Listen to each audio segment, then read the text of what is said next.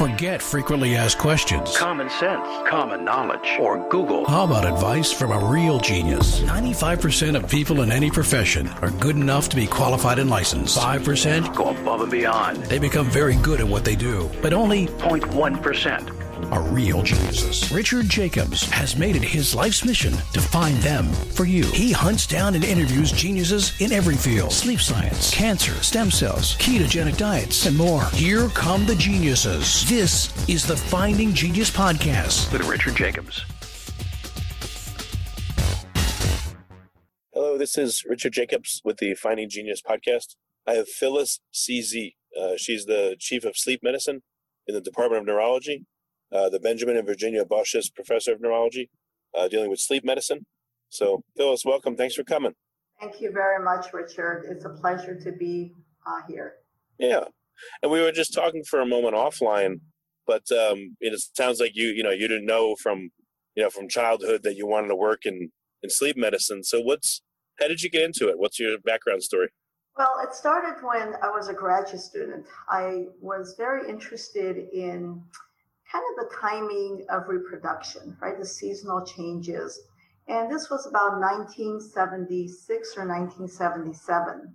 And just so happened around that time, there was some really amazing science developing in the area of circadian rhythms. Not so much sleep, but really circadian rhythms. It was in 1975 was the discovery of the suprachiasmatic nucleus, which is located in the brain and the hypothalamus, and this was thought to be a major kind of a master circadian clock, so that if you lesion that area, you would lose this near 24-hour or circadian rhythms. So that was very exciting. And then just a couple of years later was really the discovery of the molecular machinery that generates circadian rhythms. So it was really kind of like interest in biology, but at the same time, with all these really fantastic developments in the field of circadian rhythms, I was just very drawn to the concept that timing must be important. Well, if someone goes to bed, I don't know, let's say they go to bed at 10 o'clock at night and get up at 6, and versus someone that goes to bed at like 3 in the morning and gets up at 11 a.m., they both get 8 hours of sleep. They both do this for a long period of years. What would you expect to see physically different in the people? Would hormones peak and trough at different times? Like, what would you expect to see?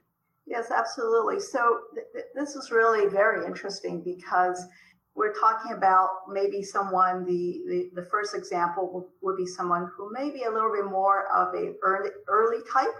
So we call these circadian chronotypes. And then the second example would be someone who we call an evening type or a late type. So what's really interesting and important is that all their circadian rhythms, whether we're looking at the sleep-wake cycle, the timing of that, or we're looking at something like cortisol rhythms, we're looking at hormonal rhythms, or we're looking at behavior rhythms, even when they're going to be most awake, most alert, their mood, all of that will follow that timing. So the early person, everything will be occurring earlier, and the later person will be occurring later. So let's say their blood pressure rhythm. For the early person who's going to bed early and waking up early, it's all going to be shifted by those number of hours. And we do know that as long as you live, I would say in synchrony with your own internal timing, your own internal rhythm, you are very likely to be healthy. But the problem is that late owl, that person who's going to bed really late and waking up late, they're also individuals who are more likely to be sleep deprived because, hey, like I say, no one probably gets fired by getting to work early, but they will if they get to work late. And that's the problem. So they have to wake up much earlier, more likely to be sleep deprived to be able to live in a society that is, or 8 to 5 types of jobs. All the advice and metrics I hear are based on time of day. And I think based on what you said, this is a mistake. It should be hours since you wake and hours before sleep. Like when they say, cortisol peaks at, between 9 and 10 a.m., I'm just giving a random example. that's not probably accurate. It's probably more accurate to say, if you're going to say something, cortisol tends to peak 60 to 90 minutes after you first wake up. And again, I'm making this up. I know it's not accurate, but as an example, what's your thought on that? Absolutely. It's really, and I think what the science, the basic science, and also now the work that we've done in translational science really shows that it is about the internal clock, and your own internal clock is regulated by genes, right? They're regulated at a molecular level by these circadian clock genes. And whether you're, for example, if you're an owl or a late kite, it may be that your clock genes are expressing it in a little longer than 24 hours. You're a bit on the later side, whereas a lark may be completing their molecular cycle of their circadian genes, let's say, in a little less than 24 hours. So it is the internal timing that matters. And as you said, Richard, which I think is really interesting, is that when you naturally wake up could be a good way of thinking of what your internal clock timing is. When you naturally fall asleep and when you naturally would wake up is a good marker of what your clock is. But the important thing is that your internal clock timing needs to be synchronized, or let's say aligned, with that of the sun clock, with that of your social, physical, and professional activities. Okay. So what phenomena in particular are you studying about circadian rhythms? Are you looking at the negative effects of disruption, or do you have you looked at like polyphasic sleeping, and if there's any other sleeping patterns that are more beneficial? Like what's your focus? Yeah, so one of the there are two overarching themes to our work for the last couple of decades. One is to kind of study really the interaction of sleep and circadian rhythms, and how either disruption or the ability to increase the robustness of these interactions can result in better or negative health outcomes. And our approach is really highly translational. The other area of great interest to us has been to understand why are there individuals who are owls and why are there individuals who are larks, but specifically, how do these risk factors promote what we call circadian rhythm sleep-wake disorders, like those with delayed sleep phase or advanced sleep phase, or as you said, those who are irregular, who may have they're sleeping on and off all the time, several times during the day, and not having a consolidated level of sleep.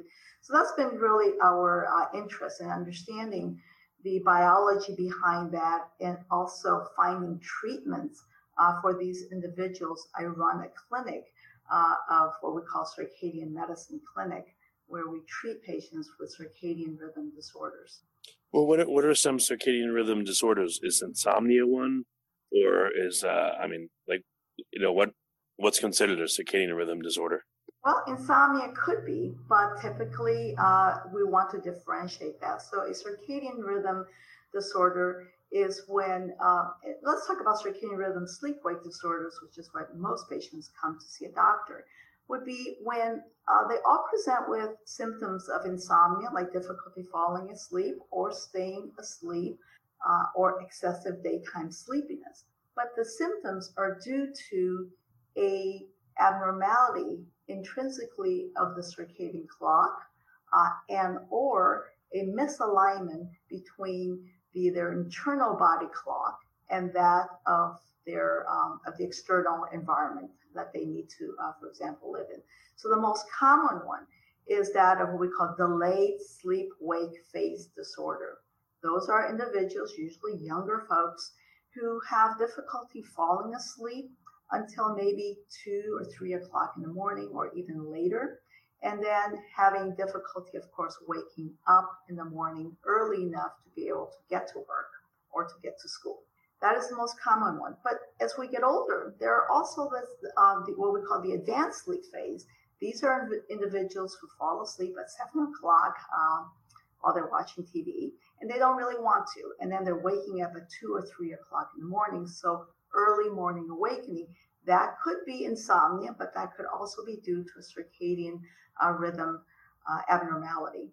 And then there are individuals who curiously cannot even entrain. They're living in a light dark cycle, but they seem to be drifting every day later and later. And those are really the tough ones, because they can't even predict when they will be awake or when they will be asleep from day to day. Do people literally cycle around the clock when they have that particular disorder? So this disorder we call non-24-hour sleep-wake rhythm disorder. These individuals do cycle around the clock. So let's say their intrinsic or biological rhythm is maybe not exactly 24 hours, but maybe let's say 26 or 27 hours or a little longer.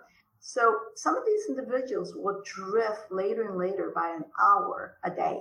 So that's pretty extreme. They come to see me because that's pretty extreme. So they are drifting. And so let's say in 12 days, right, they would be 12 hours away from where they started. And so it's very, very difficult. Most of these individuals start out being delayed sleep phase. They're owls. Okay, I haven't quite met one who is an early type. So they start that way, and something happens, either in their environment or they get sick. Something happens. And in their environment, for example, somebody had surgery and now they have back pain. They're in bed, for example, for a month. And now they were just a late person before, and now they can become non-24-hour because they're not getting the strong time givers for the circadian system, such as light, such as social activity, physical activity. Don't they call those cues like Zeitgebers? Yes, we call those Zeitgebers, or the German word for time givers. That's cool. So, for people listening that, I know you're not giving medical advice. We'll make the disclaimer. But are there a couple of easy tricks or things people could do to make sure that their clock keeps the fidelity of what they want? When they wake up, what should they do? Before they go to bed, what should they do? Any general recommendations? Absolutely. So I just want to start by saying that light is the strongest Zeitgeber for the clock, right?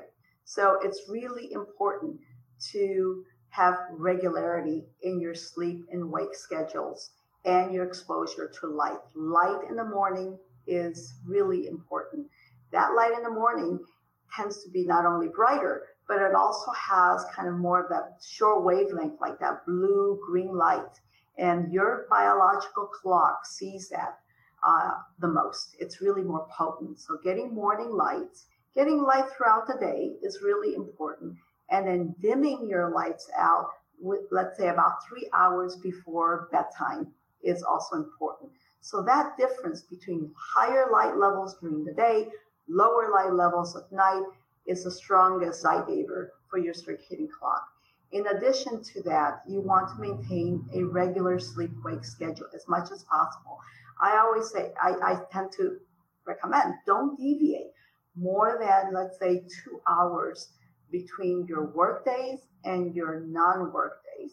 And then on your work days, don't deviate more than 1 hour between when you go to bed on a daily basis and when you wake up in the morning. Physical activity is also important, Zeitgeber. And again, try to do that when there's light. Follow the sun clock. It can be in the morning or it can be in the afternoon, but probably not too close to bedtime. And then one thing that has really evolved that I think is overlooked is when you eat. So again, I say don't eat within 3 hours of bedtime, if you can help that, but also try to maintain a regular feeding schedule during the day. And again, don't deviate too much from that. I saw an article where they said that, some people had a genetic mutation and they were called, short sleepers. That's the scientific name for it, but they literally only needed, it looks like 4 or 5 hours of sleep a night. Is there any genetic basis or epigenetic basis for, some of these circadian rhythm disorders, or where do you think the problem lies? If you like this podcast, please click the link in the description to subscribe and review us on iTunes. Yes, there are families with, for example, delayed sleep phase, and perhaps even more so with what we call advanced sleep phase. So there are families with that. They're familial.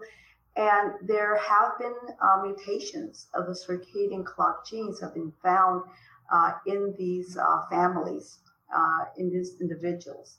However, those are the core clock genes, so which in these individuals can either create a longer circadian period or a shorter circadian period. So the shorter one would be in those individuals with advanced sleep phase, and the longer one would be in those with delayed sleep phase. So yes, there's a genetic basis for that. However, having said that, as a clinician, what I tend to also see are patients who they don't have a family history necessarily of one of these conditions, but they do have a predisposition, which may be genetic. But at the same time, I think it's important that the environment and behaviors are likely to play an important role, from taking somebody who is an owl and making them a patient of mine, in which they really are so impaired that they need medical help.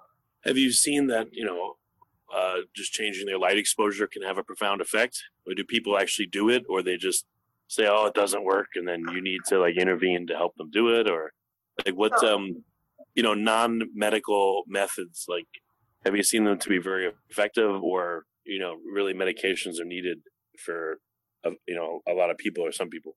So what we do in our circadian medicine clinic is actually take care of these patients, and we use light, melatonin, timing of physical activity, as well as timing of meals, as ways to entrain the circadian rhythm and to shift the timing of the circadian rhythm. So just because you have delayed sleep phase does not mean that we cannot treat that. So we use time to light exposure, morning light exposure, as well as a very low dose of melatonin, which is the brain signal for darkness, at a specific time in the probably early evening, to help and train to push that rhythm earlier, or to push the rhythm later if we need to, in people who are advanced, who wake up, for example, too early rather than those who wake up too late.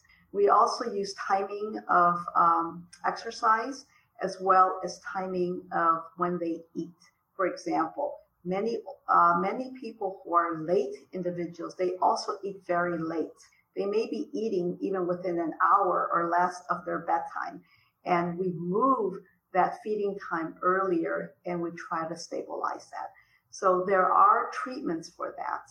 And they really are very similar to what we just talked about for just the lay person who can on their own just get more light, get more physical activity. But if that doesn't work, then they can come to our clinic. We can talk to them, and we may be able to look at things such as the timing of melatonin.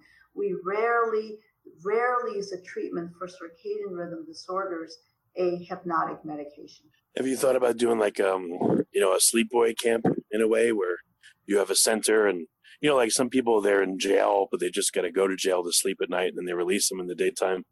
I mean, nicer version of this, but have you thought about a place where people report in for a week just to sleep there, and then to wake up there, and at least that part of their day, they agree to let you control and modulate it, and maybe that helps rehabilitate them into a better sleep cycle? I'm glad you asked that, because that's exactly what we're thinking about doing. We haven't done that yet. We thought about what we call a circadian camping trip, but that could be a circadian hotel. We don't want to bring them to the hospital, of course, but we would. What we're thinking about is initially in the acute period, maybe for about several days, as just giving them this very, very strong Zygabers, right? To be able to just kind of push them into a stable entrainment very quickly. But then we still have to continue to keep their rhythm in sync. And that will require that these individuals or these patients also adhere and be compliant with a certain modulation of their light-dark cycle, as well as some of their other behaviors. But yes, so we're thinking about using this methodology that you just spoke about as jump-starting the therapy. Yeah, I think that might be very positive, like like you said, a circadian hotel or a sleepaway camp or something like that. Yeah, like a sleepaway camp or like a spa, right?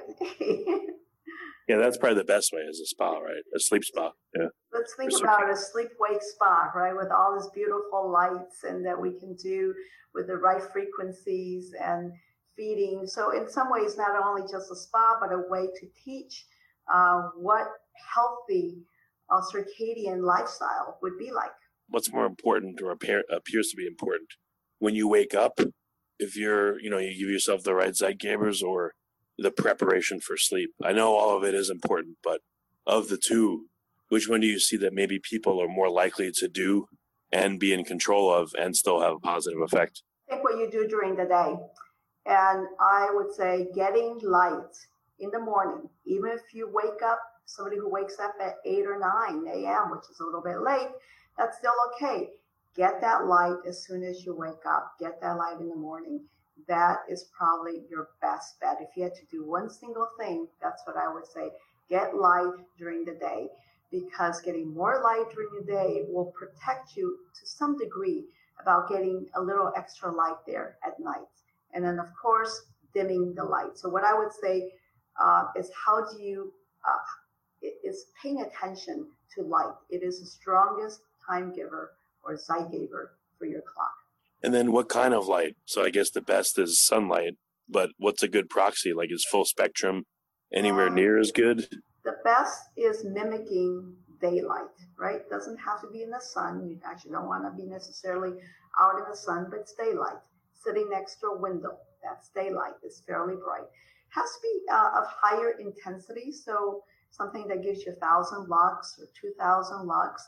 And a broad spectrum is fine, but something that mimics daylight. And there are now many lighting devices that are, this is a big industry now, where they're trying to mimic daylight so that there's more of that blue-green range light in the morning time. And then it goes down to more orange and then red as the day goes on, especially into the late afternoon, early evening hours. So I would try to mimic that light as much as possible, but broad spectrum light is perfectly fine. And you can do this with artificial lights. There are circadian lighting options out there as well. But light can be free. I would just say if you have a window, sit next to a window while you're working, for example. That would be really great, especially people who are at home, but in the office as well. Or take what they call light breaks. If you don't have a window, then certainly during lunchtime, right, go out and be someplace, either outdoors or someplace that you can be next to a window. And we have shown that just being close to a window, within 50 feet of a window, improves sleep quality in people who, we did the study in the field, in office workers. Oh, and for how long is the minimum you'd say that people should do this? Well, clearly as much as you can, but certainly maybe an hour, you could do it. You don't have to sit in front of a light box or in front of a window for an entire hour, but even in 20 to 30 minutes, if you can do in 20-minute breaks for 3 or 4 times during the day, that probably would be the minimum. Okay, well, very good.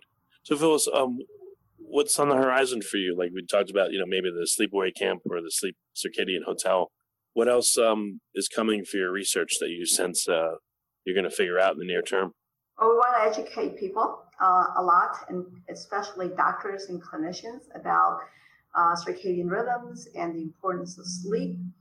But what I'm really looking forward to, and we're beginning this, is to get these, not just these camps and clinics, but really to have what we call circadian medicine clinics, where patients who have circadian rhythm disorders can go to, and that the clinicians are they're not just educated, but they can deliver this type of therapy. So more of these, I guess, if you would call them circadian medicine clinics or hotels across the country. And finally, I think even more broadly speaking, is the idea of integrating the time domain into medicine. that timing is important in medicine. Timing of medications, timing of eating, timing of sleep is probably more important than the amount of sleep that one gets. Well, very good. Phyllis, thanks for coming on the podcast. And where can people go to find out more about your work? We have a circadian, we have a website. It's called Northwestern University Feinberg School of Medicine. It's the Center for Circadian and Sleep Medicine. If you Google that, it'll take you right to that website. Okay, well, very good. Phyllis, thanks for coming on the podcast. I appreciate it. Thank you, Richard. If you like this podcast, please click the link in the description to subscribe and review us on iTunes. You've been listening to the Finding Genius podcast with Richard Jacobs. If you like what you hear, be sure to review and subscribe to the Finding Genius podcast on iTunes or wherever you listen to podcasts. And want to be smarter than everybody else? Become a premium member at findinggeniuspodcast.com. This podcast is for information only. No advice of any kind is being given. Any action you take or don't take as a result of listening is your sole responsibility. Consult professionals when advice is needed.